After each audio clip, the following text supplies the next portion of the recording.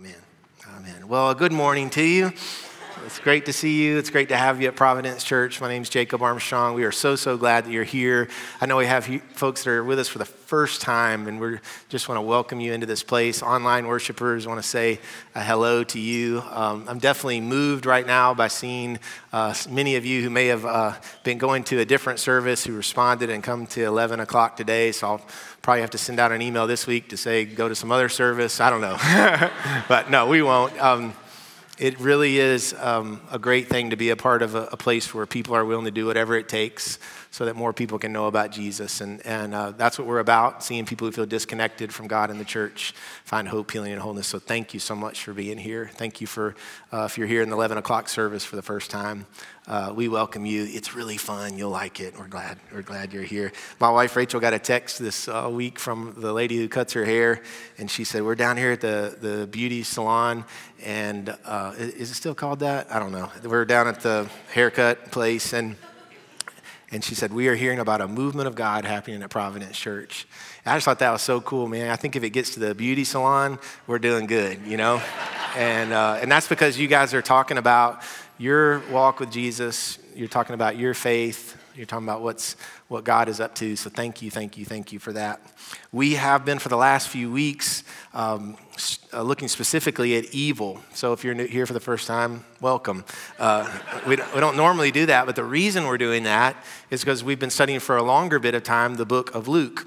And we've just been going through the passages there, and we've come to a place in a season of Jesus' life where he is really encountering evil.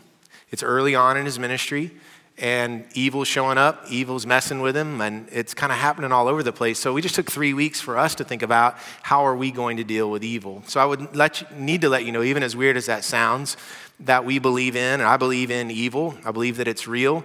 I don't think that means I'm not trying to stir anything up today or stir anything up in you, but I think in the very real world that we live in, there is very real evil, and God is showing us through these passages, through Jesus, how we can live without fear, with confidence. I mean, I want you leaving today with steps of peace and encouragement. Not like, oh goodness, there's all this evil stuff out there. Nope, not at all.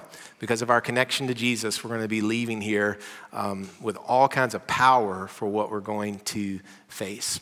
So we're going to start looking at Luke chapter 4, verse 31. I'm going to read to you a passage of scripture that's actually two short stories put together. You'll see why they are connected. And then at the end of it, we'll give thanks to God for the word by saying thanks be to God.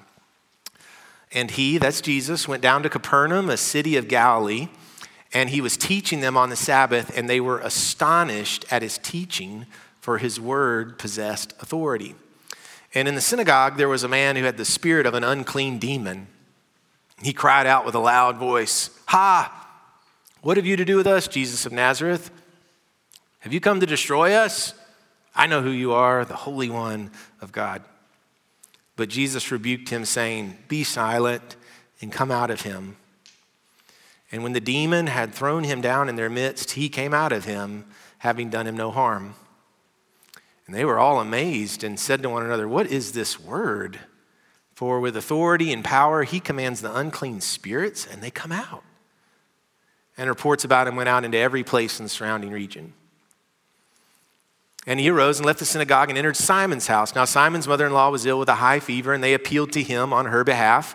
And he stood over her and rebuked the fever, and it left her, and immediately she rose and began to serve them. Now the sun was setting. All those who had any who were sick with various diseases brought them to him. He laid his hands on every one of them and healed them. And demons also came out of many, crying, "You are the Son of God." But he rebuked them and would not allow them to speak, because they knew that he was the Christ. This is the word of God for the people of God. Thanks be to God. So I've never taught on this before, but we're going to look today at a weird subject, demons. Again, not because I want to talk about it or any other reason than that Jesus was encountering demons, speaking to them, talking to evil. And I think there is so much for us to learn in this. I'm not a demon expert. I don't have I haven't studied up on that a ton. And to be honest, there's so much mystery around things like demonic forces and evil and the spiritual forces of wickedness, things that we believe in, that I am not going to suppose that we will have a full understanding of those things today. They're shrouded and held in mystery in many ways as we look at it, but that doesn't mean that we're going to ignore the reality of those things taking place. So what my hope is that by looking at this story, we'll be able to do what Jesus does and recognize evil or demons, recognize them, but I just wanted to be upfront that I'm not thinking that we will get a full understanding of what's happening in a crazy verse like this where an unclean demon is hollering out at Jesus.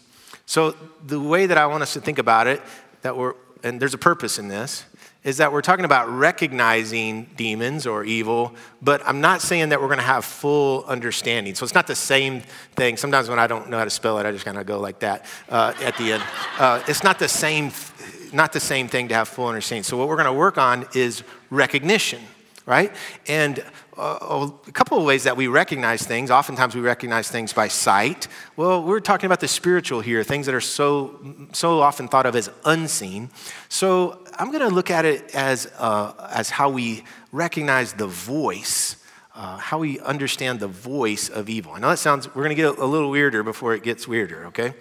So we're going to look at evil's voice in these scriptures. Why? To be able to recognize. That's a way that we get recognition of things. And the first indication of evil's voice in this scripture, the first thing we know about evil's voice is that it is loud. Listen to this verse again. It says, in the synagogue there was a man who had the spirit of an unclean demon, and he cried out with a loud voice. In my experience, oftentimes evil in our lives is loud. Not necessarily audibly loud, but what I mean by that is it's messing with us in such a way that it's loud in our mind. You can probably think of some things, maybe things going on right now, are like, this has just been so loud in my life, so loud in my mind that it's hard to think about anything else. God's voice is described, at least one time in the Bible, as a still, small voice. That being able to recognize God's voice is something we kind of lean into, but oftentimes evil is loud. Now, this doesn't mean that every loud thing you hear is evil. What we're getting at here is for us to begin to discern and recognize when evil is at work. So the second thing that we see about evil's voice is that it provokes. And the word provokes just means that it's something that is agitating us in a way to try to get us to do something that we don't want to do. Now, you may have somebody in your life that picks on you. Well, provoking is much further down the line than that. Provoking is like this agitation. You can't get rid of it. If you have someone who's a provoking voice in your life, or if you have something that's so loud it's provoking you, it's a terrible, terrible feeling. But evil often presents itself as very loud and provoking. It's messing with you. And as we've said, evil operates. Here's the main way that the devil's going to mess with you. Maybe the only way. And that is by telling you lies. The devil really doesn't have much power over you, but he can confuse you and share lies in a way that oftentimes comes out as loud and provoking. It doesn't mean everything that's loud and provoking is evil, but you can begin to determine that. I know I'm going to get some text from some dude that goes to church here. He says, my wife can be pretty loud. She tries to get me to do stuff. Is she evil? And I just want to say to you, just stop, man. You're not helping anything. You're not helping me. You're not helping the cause. By making, you're sitting at home watching pregame Super Bowl and you're like, think you're clever. Somehow you got my phone number and you think you can just fire off a text whenever you want. But there are things that are really loud. I had something that was bugging me this week. And actually I ended up texting Mark and Dan about it. I was like, man, it took me a couple hours, but that was so loud in my ears, I know that, I'm not saying the thing is evil, but I know that evil's is using that in a loud and provoking way in my life. Does that make sense? And so as we begin to recognize that, there's some really cool things that can happen. I'm now going to share with you the most important thing about this lesson. If you want to hear just one thing, if there's only one thing you hear, this is the thing you need to hear that we learn from the scriptures, and it is this. Evil, let me say it to you first. Evil knows who Jesus is. Okay? Evil knows who Jesus of Nazareth, who came in the flesh, is.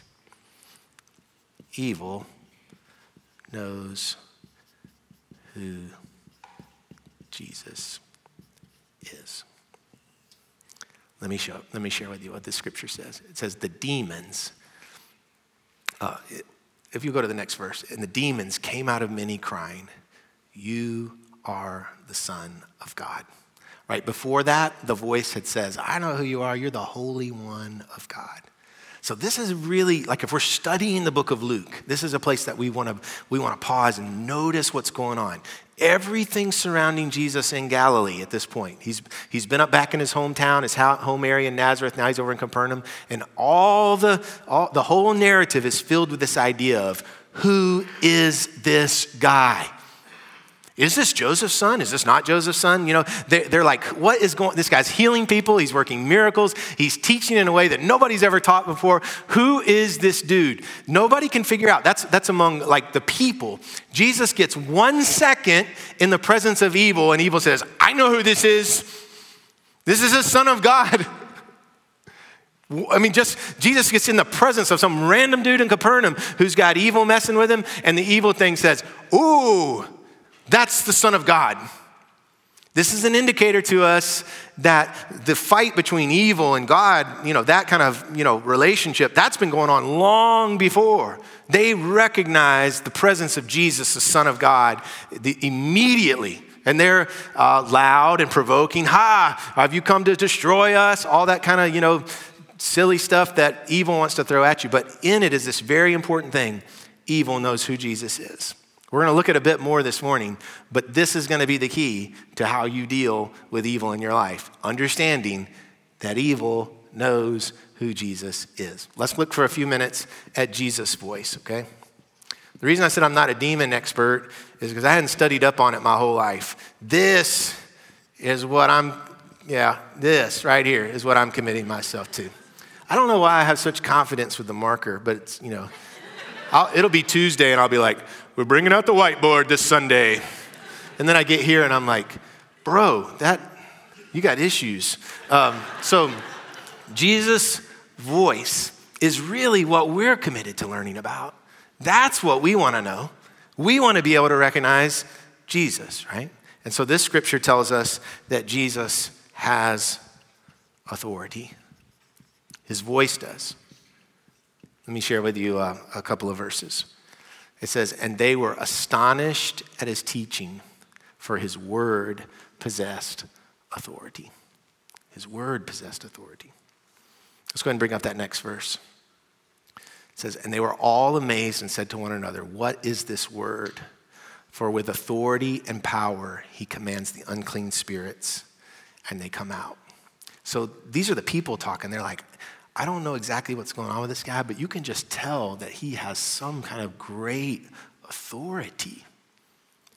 The best thing that we can do as we look at all this is get ourselves under the word and the voice and the name of Jesus, because it has an authority. One of the things I've learned about authority is that authority is usually located in a certain place, in a certain location. So if someone has authority, very few people just have authority all over the place. So think of like a school principal, for instance. A school principal has all kinds of authority at the school. I mean, great authority.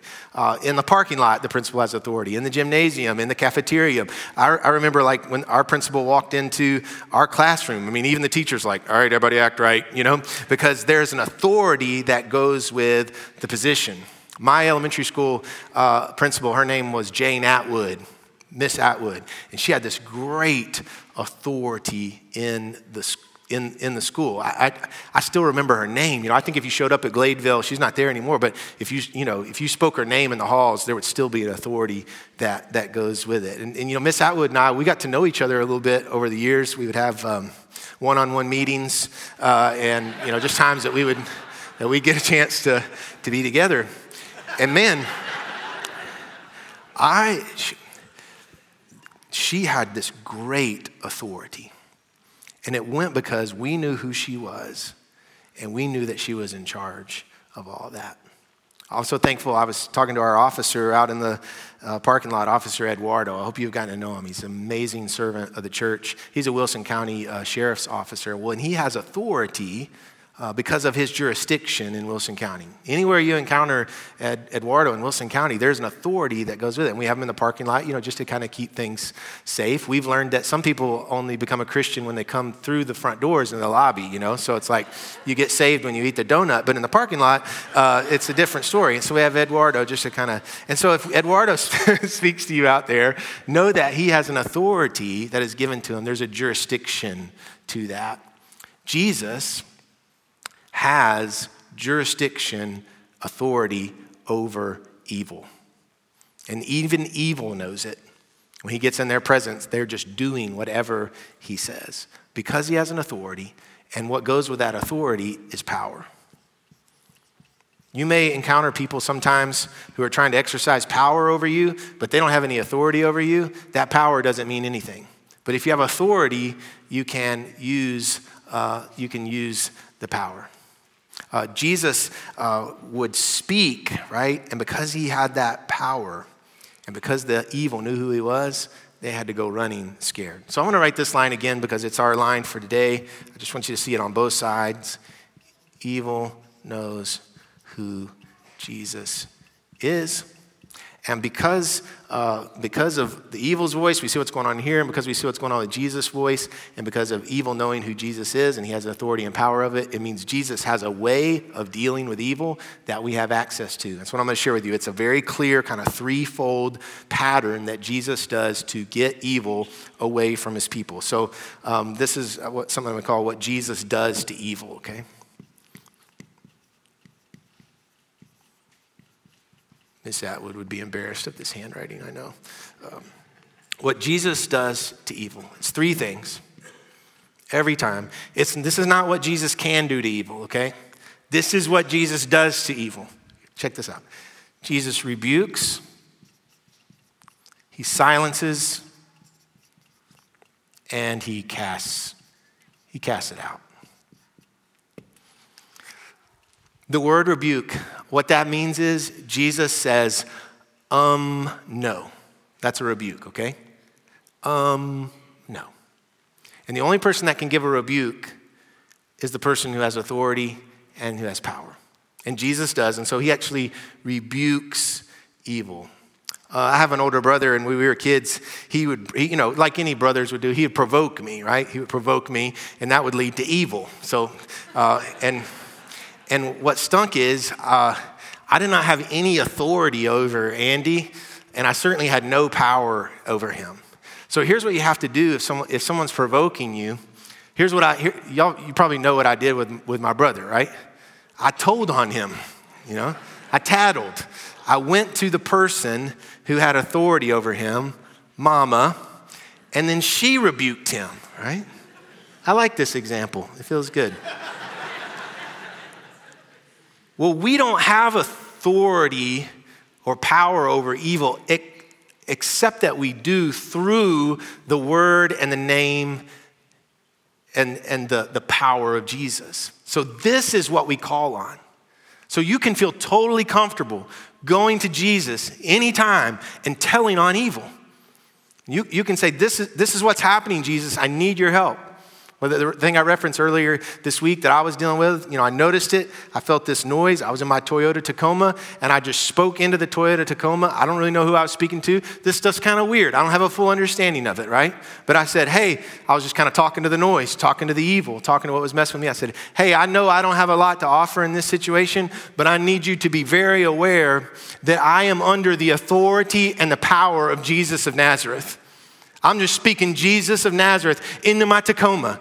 I don't know who you are, but I'm feeling a lot better already because he is going to every time rebuke that voice and say, no, I do not want you leaving here thinking about demons and being worried about it. I want you leaving here confident. I want you walking with peace.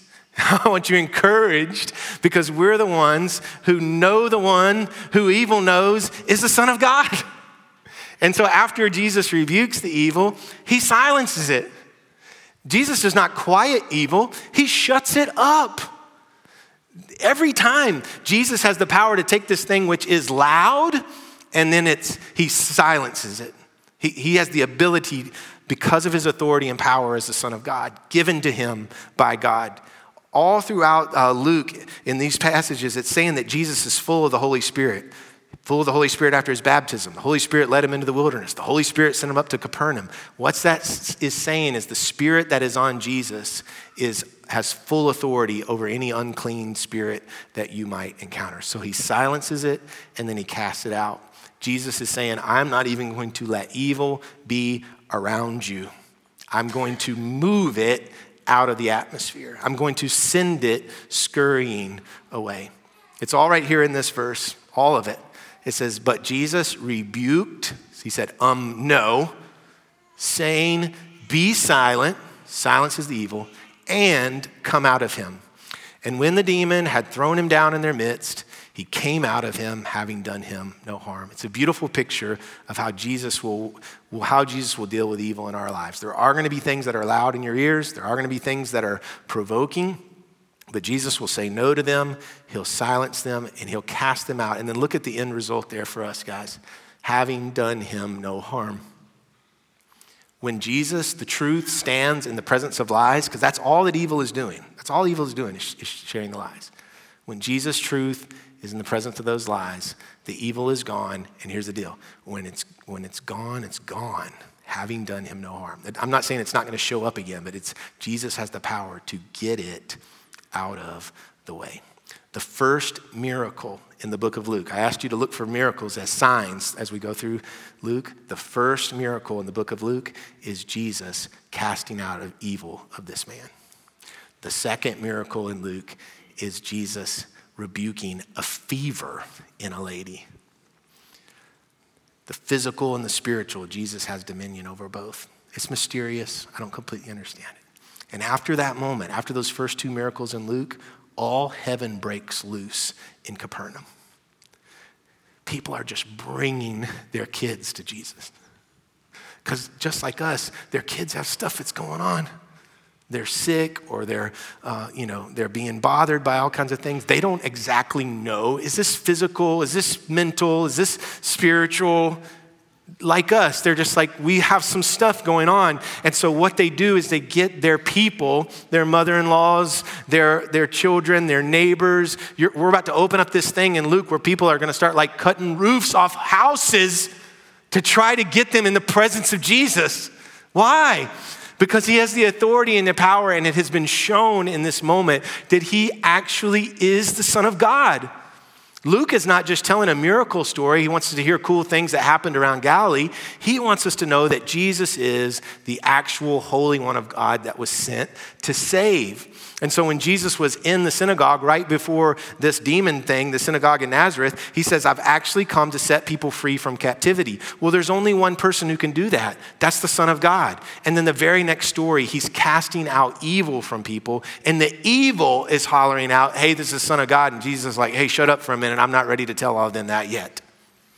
Because Jesus' purpose is not just to do these really cool things that help us in this present moment. He had this bigger vision and dream, and that is to bring the full salvation of people through the forgiveness of sins on the cross. But we're not there yet. So pause and think for just a moment what it was like in Capernaum to know there was somebody in their town who could heal them. They heard about it from their neighbor. What would it be like? Would it be like all the parking spaces get filled up? Would it be like, we don't completely have this figured out, but we know we got to get there? And so since that moment in Capernaum, all throughout history, people like us have been saying, I just need to get myself in the presence of Jesus. Because his name and his word has power that no other name, nothing else that can happen, can get me what that gets me. And so I want to close today. Originally I was thinking about telling a story, but I want to do something a little different. And I'm so thankful we have so many young people in the room right now, and 50 or so over there starting this. I want Well, I just want to say something to you that's sort of a pastoral thing, and that is this. I really believe that the most important thing we can do with our young people right now, our children, our grandchildren, those of you who are teachers and educators, I really think the most important thing we can do is have them in places where they are under the name and the word and the power of Jesus. And I get it. Growing up, I was going to see Miss Atwood. Right? I get it. Kids are not always, you may think, man, they're not really listening. They're not paying attention. They don't want to go to church. That's fine. It's not saying they're not going to be kids. It's just saying get them in the place, parents and grandparents, get them there over and over where they can be. You understand what I'm saying? That there's something working in the spiritual realm that's more than them just saying, hey, I like going to church, right? That there's something connected to the authority and power of Jesus that can actually break through evil. And I don't want to get all spooky right now, but I just want to tell you that things are really loud in the ears of our kids right now. Things are really loud in the ears of young people. I get that, right? There's all kinds of noise that's going on. It's confusing. It's like, and I can't diagram all that out. I'm just saying in the spiritual realm, we know that there's authority and power in the name of Jesus. I'm raising 3 girls right now in all this too. And we go this way, that way, and the other. I'm just saying, get your kids in the place where they'll hear about Jesus. I'm just saying it's really important what we're doing here. Get them here. That's why I'm so proud of 50 families who are saying for the next however many weeks, we're going to get our kids there. Because at this season, when they're all playing ball and they're all doing plays and all those stuff that we love, I'm going to make it a priority to get them there. I'm just telling you, I know this in my heart, just as a dad, that we don't want to get our kids to 20 or 25 and think, man, I never got them under the name of Jesus. Because that's where the authority and the power is. And so I just want to pray a simple prayer. And then while we have communion, there may be some of you that want to kneel and pray for your kids or for your life, just to pray that name over them. This is real practical. I'm just saying pray at the dinner table. Go check in with them before bed and say, hey, how's it going? What you thinking about? What's going on up there? And just keeping before them in your home. I don't know. If this stuff is weird, do weird stuff. Walk around your home and just say the name of Jesus. Go in there when your kids are asleep. Just put your hands over the room and just say in the name of Jesus. You don't have to have all the words for it. You can just know that in him is authority and power, and that anything that's messing with them has to go away. Has to go away.